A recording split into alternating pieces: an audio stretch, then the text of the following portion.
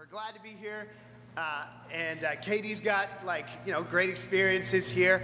I'm excited to make new experiences, new connections. It was great to be able to be with some of the parents and some of the teens last night at PTP as James threw ping pong balls at us, and we lost some of them. I don't know. Anyway, but it's great to be together. Thank you so much, James and Elena, for inviting us and for sharing all those fun memories. I love the Rosenquist. James is weird. I can say this from like a decade and a half of experience, but James, there's not enough time for all the weird stories about James and how he rearranged the furniture in his room every couple months, and how he was part of an a cappella group that he would go around the house practicing the song, but the problem is he was the only one that knew what the actual song was, and he's doing his laundry, and it was just this one part of the song that he would sing over. It was surrender, and he'd just go around that's the only part of the song that I knew, and you sing it over and over again to the point where he's downstairs doing his laundry and he's singing it, and I'm upstairs, I'm singing it back to him. I'm like, It was not great, but it happened. There's just not enough time for all the weird stuff that happened there. Elena, thank you so much for making sure I stayed humble. I got back at you for dating two of your roommates, and you had to deal with the fallout there. Elena and I, at some point, in our cynicism, we came up with a series of discouragement cards that we could give to people. Encouragement cards, but something like if somebody was sick, for somebody in the ministry, a disciple would be like, "Get well soon," or not. Either way, you win.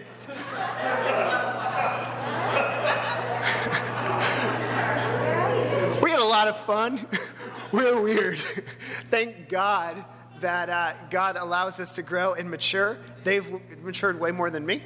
But it's so great to be together, and what a perfect segue to talk about eternity. Either way, you win. So really cool to be able to come in as you guys are finishing up this series about vision. And as we're doing this, as we start off, I do have a question for you to start to think about, which is, why are you here? Why are you here right now? Sunday morning, you could be doing a lot of things. You could be sleeping. I kind of doubt you're here because you just can't get enough of these songs. We have a great worship team. Thank you for singing. It's awesome. But I kind of doubt it's because of that. It's not because you just won't get announcements like this anywhere else. And it's not because you're going to miss football on some of the days that there actually is football at this time of the afternoon. There's something else. There's something deeper. There's something more important. Why are you here?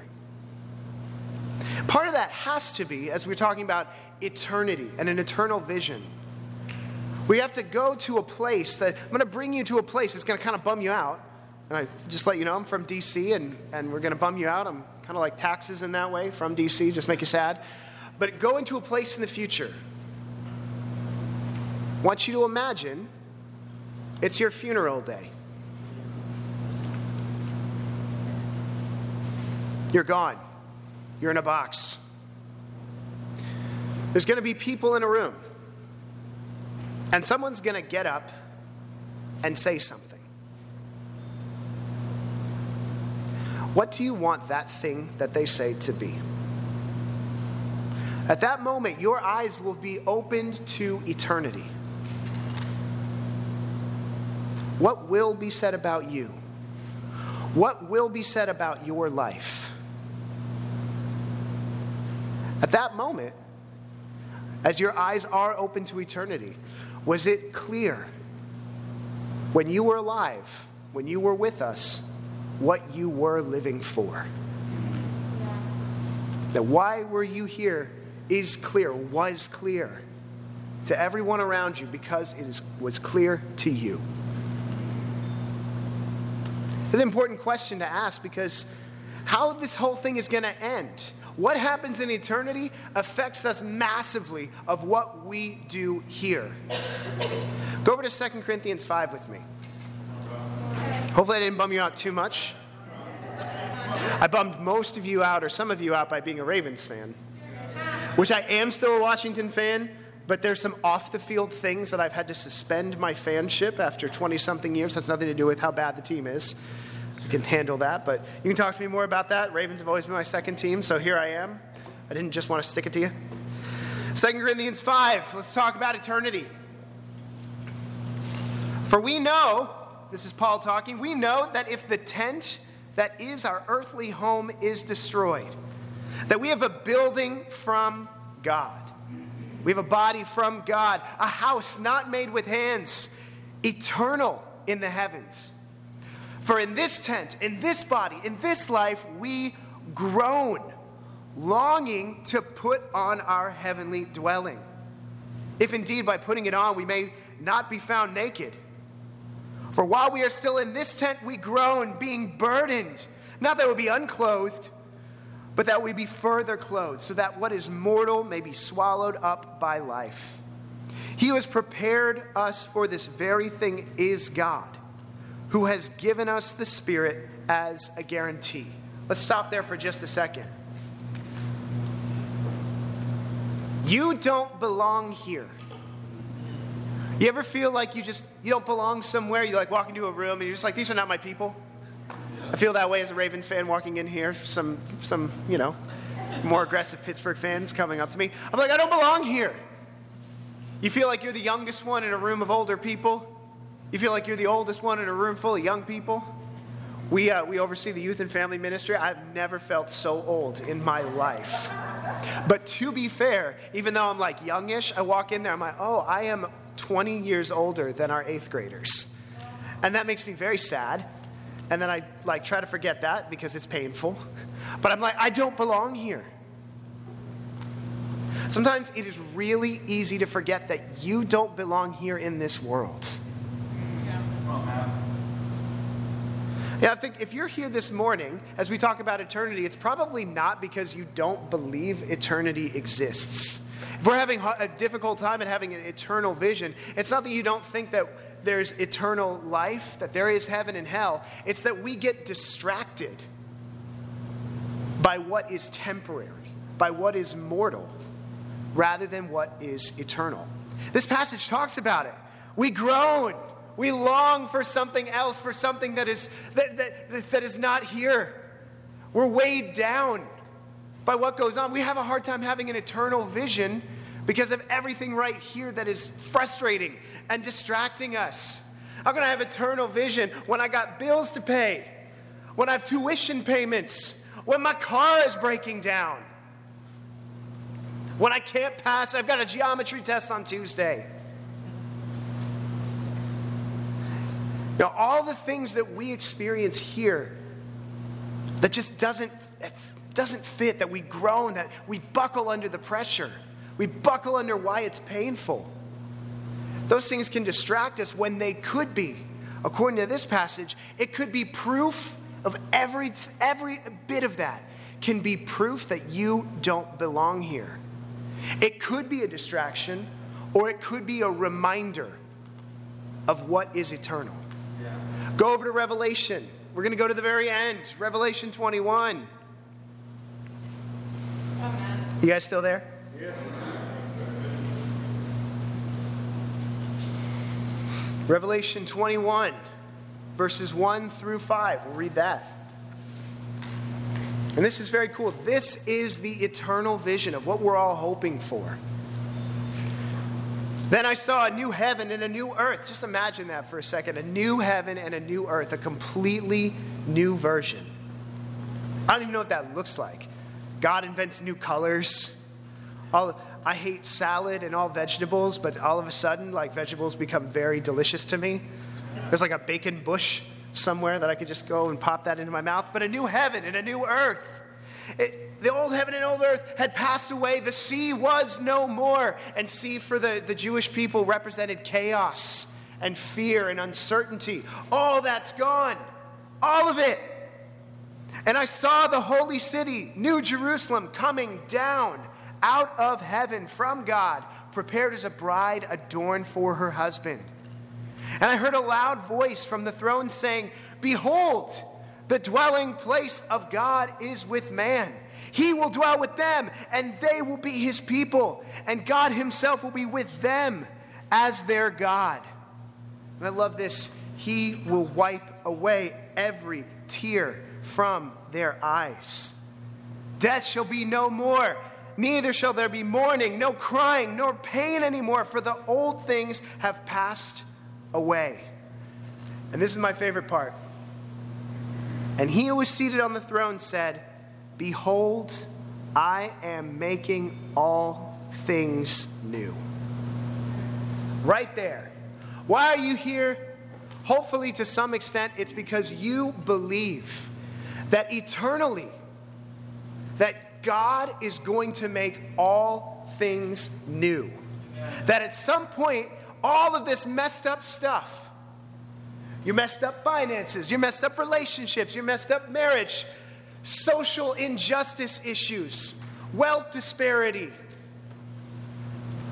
gender relations, class relations, all of it is going to be put new by Jesus. But when? Then. Later. In eternity. Something that's not here right now. But it is hard to have vision of that when all you can see are the things right here, right now. You got to think for yourself, what are the things that you put your hope in that you feel like is going to make all things new? That it's going to make all things better.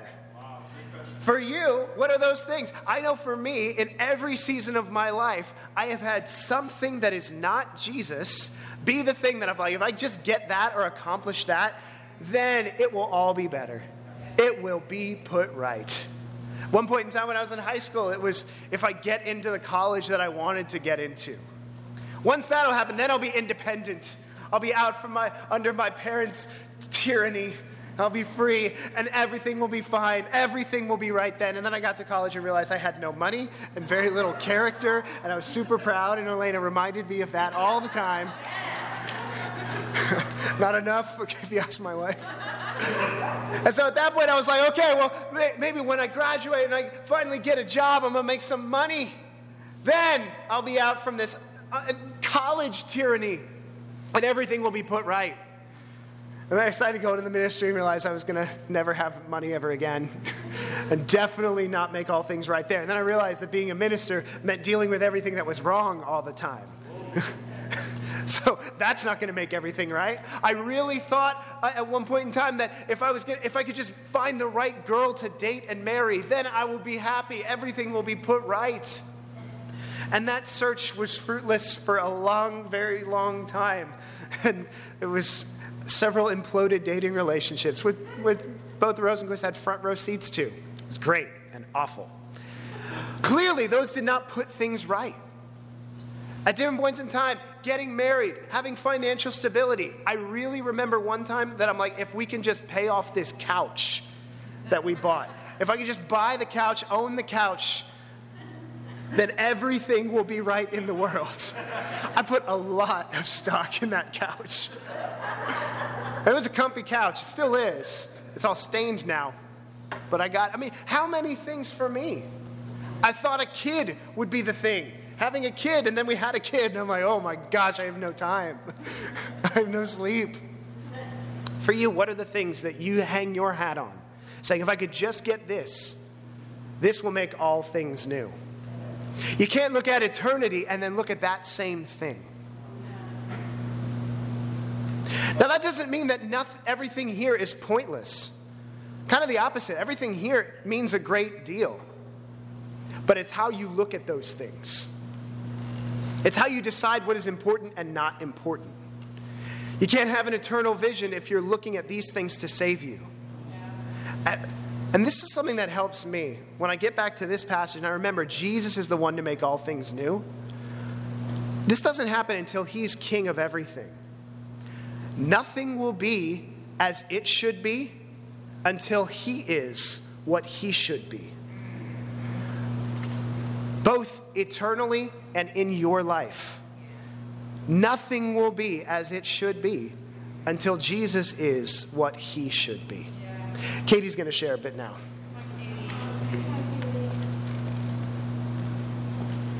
Hello.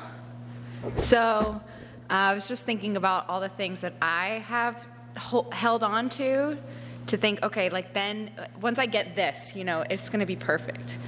And usually I'm a perfectionist. So for me, it has a lot to do with my to-do list. If my to-do list is just completely empty, and it'll just stay there, and life will be magical, and I'll be like walking on clouds. But over time, it's also been things like if I could just have the perfect image, the perfect body image, the perfect relationship, if my marriage could be perfect, if my child could just be perfect and obedient all the time, then I will just be so happy. Life will just be so easy. Really easier. And I tend to fixate on those things a lot. At different times, even dealing with depression and anxiety, I'm like, oh, if God could just fix the inside of me so that I feel good and I feel peaceful and I feel happy, then life is just going to be perfect. Everything's going to be great. And obviously, none of those things are true. And for those of you who just love eschatology, which I'm sure is a lot of you out there, or no one, there's this whole idea in the scripture that Matt read, or both scriptures, that we live in this time where it's like we're in the already but the not yet. Like Jesus has already come and he's brought his kingdom, but yet we're also waiting for the kingdom, and we're waiting for this new creation. We're waiting for eternity. And it's so much easier to just be like, oh my gosh, God, I just can't wait for you to, can you just show up now, please? Like, Jesus, come now. I'm just done. Rather than thinking about, wait, how can I bring God's kingdom and his eternity here and now? If Eden was here, if eternity was here, if the new creation was here, what would God have me doing? What would I be living like? What would I be treating people like? What would I be building with God? Even what did God create me for right here, right now, to bring eternity here, to bring his kingdom here? And usually that has very little to do with my personal plans for the day or for my life or even for my family. And so when I'm thinking about how can I partner with God in bringing his kingdom and his eternity here now, it's very different from what I tend to have planned for the day.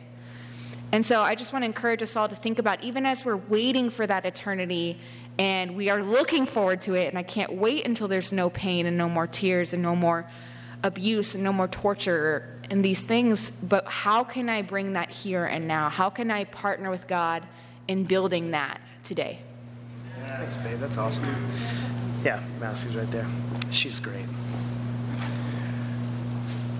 So to challenge you, let's go back to your funeral day. Your eyes are open to eternity. Are you going to care about what couch you've got? Are you going to care about what car you drove, your position at work, what's in your bank account? No, your eyes are open to eternity. What actually matters? Go back to 2 Corinthians 5. And in verse 8, I don't have time to wait because we have, got to get some other stuff. Yes, we are of good courage. We would rather be away from the body and at home with the Lord. So whether we are at home or away, we make it our aim to please him. For we all must appear before the judgment seat of Christ, so that each one may receive what is due for what he has done in the body, whether good or evil.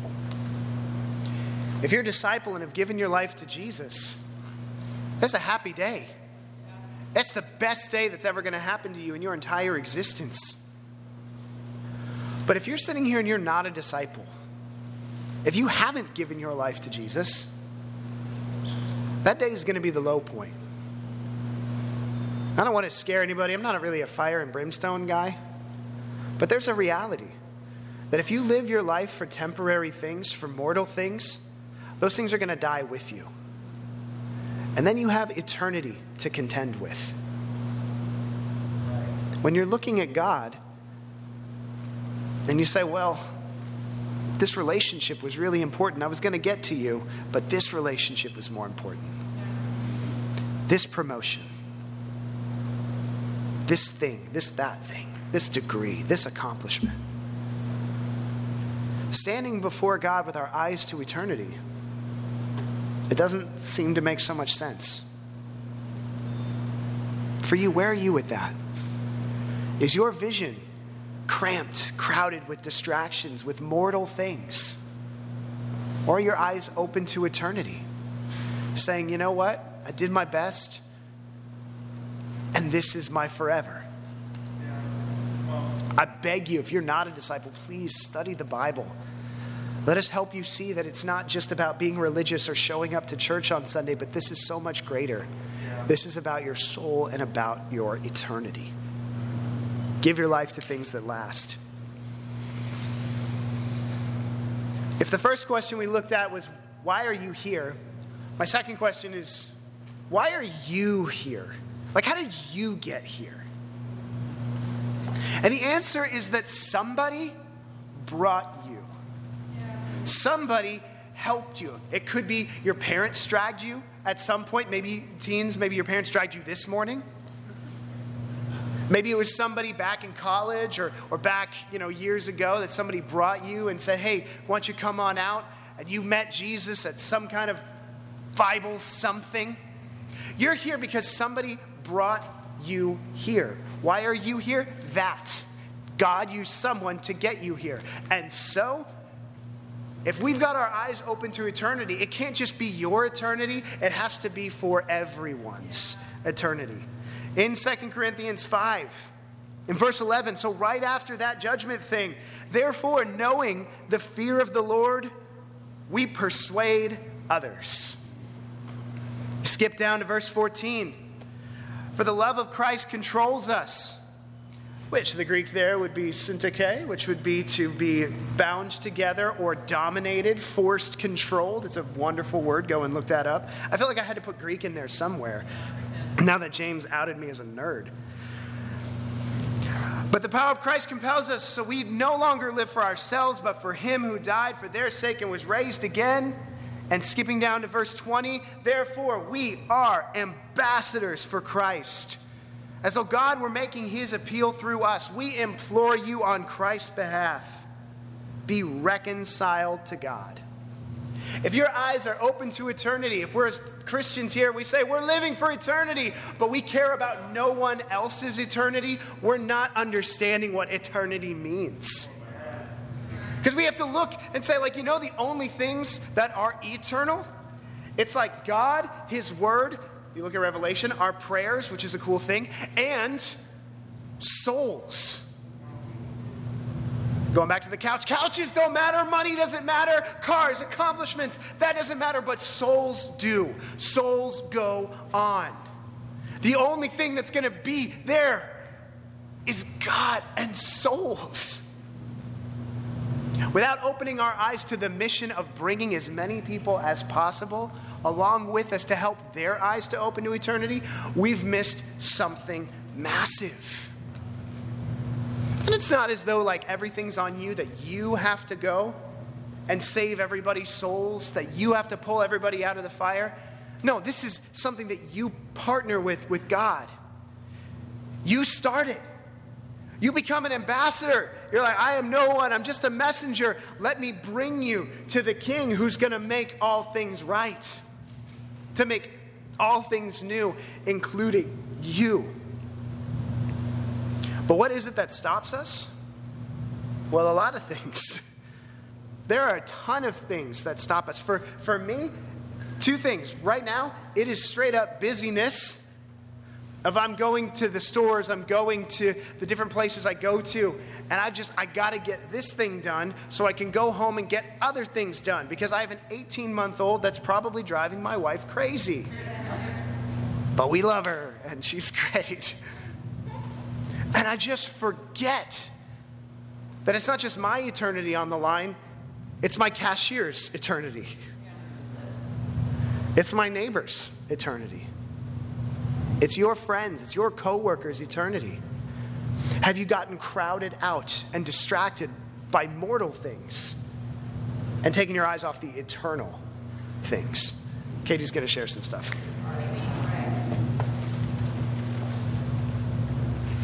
Yeah, so thinking about the question, why am I here? I'm here because several different people didn't give up on me. And I was actually first reached out to my freshman year of college, and I gave the girl my email, so I was one of those people.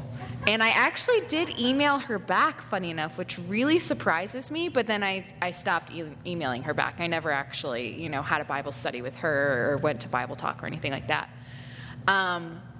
But she reached out to me, and then my roommate actually ended up becoming a disciple the following year.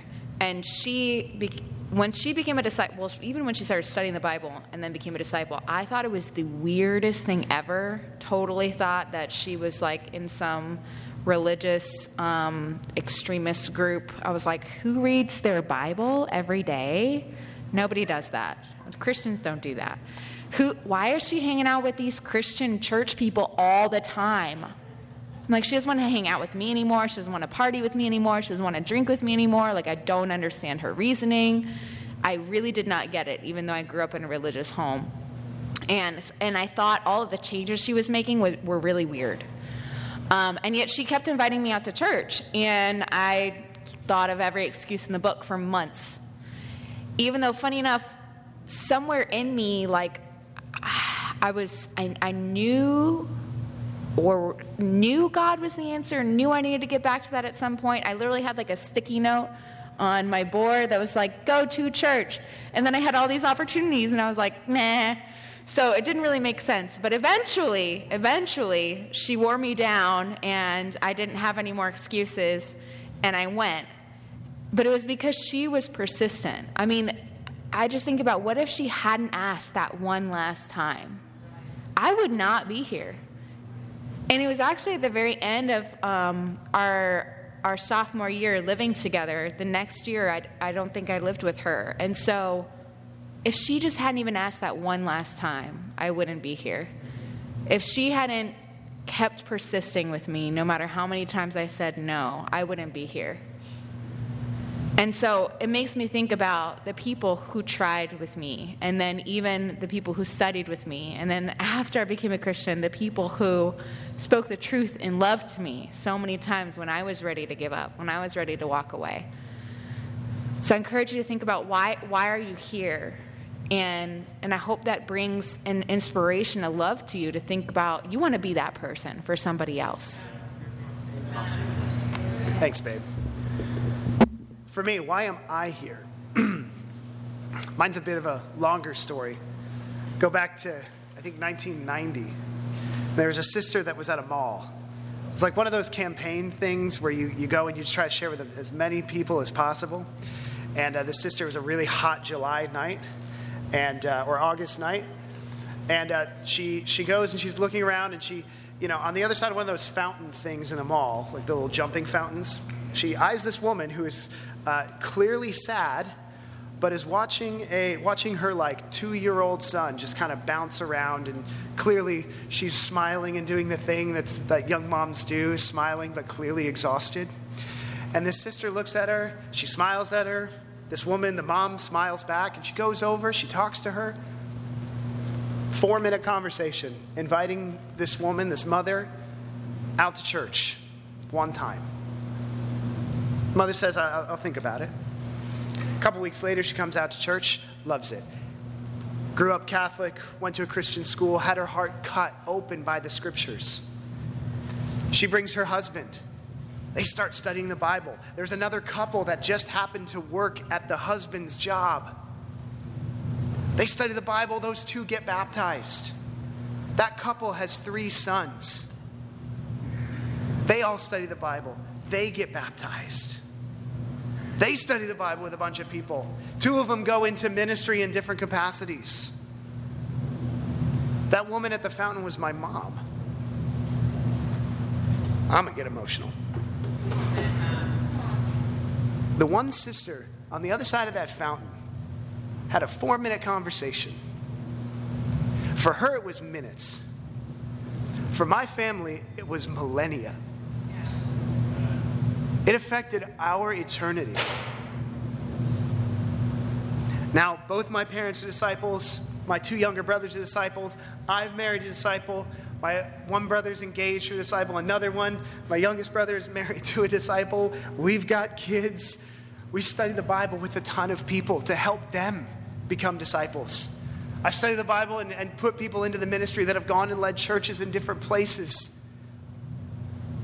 There was a 4-minute conversation that has impacted thousands of people at this point, and has now impacted you because you're hearing the story. 4 minutes. 4 minutes change lives. 4 minutes change eternity. You guys ever seen that thing where somebody's got a rope that measures eternity and they're trying to show you that your life is like this little section and the rope stretches off? That conversation was like the size of an atom, and yet it affected my entire family's eternity. That can be you, but you got to take 4 minutes and talk to somebody. 4 minutes, 4 seconds, 40 seconds to invite somebody to something can change lives. 4 meals. You have a couple meals with someone, with a coworker, with a neighbor. It can change eternities. But it won't happen if your eyes aren't open to eternity. If they're only open to your bank account, to your GPA, to what's going on right here, right now. If you do that, you miss out on eternity. And who knows who else misses out on eternity? That one day in the future, when you're in a box, it won't matter those other things. Your eyes open to eternity, you're like, yes! And when you see the other people that you have brought with you, there will be nothing like it. And you will experience what it was supposed to be like. Because you looked at eternity when you were mortal. And you cared more about that for you and for others. But if not, you might make it. But it'll be kind of a lonelier party. God wants to do incredible things here in Pittsburgh. God wants to do great things in your neighborhood and your job and wherever else you set your foot. But it will have a shelf life compared to what will happen if your eyes are open to eternity long before they're ever actually open to eternity. Brothers and sisters, why are you here? Because Jesus' love and his death, his resurrection shows you that there's something more than this. And you want to live for that, not what's fading away. And why are you here? Because somebody looked at you and saw your eternity. And we can fill gymnasium after gymnasium and stadium after stadium if we give 4 minutes, less than that, to let God take someone's eternity and make it right forever. Let's open our eyes, have great eternal vision, and live the life God designed us to live. Amen.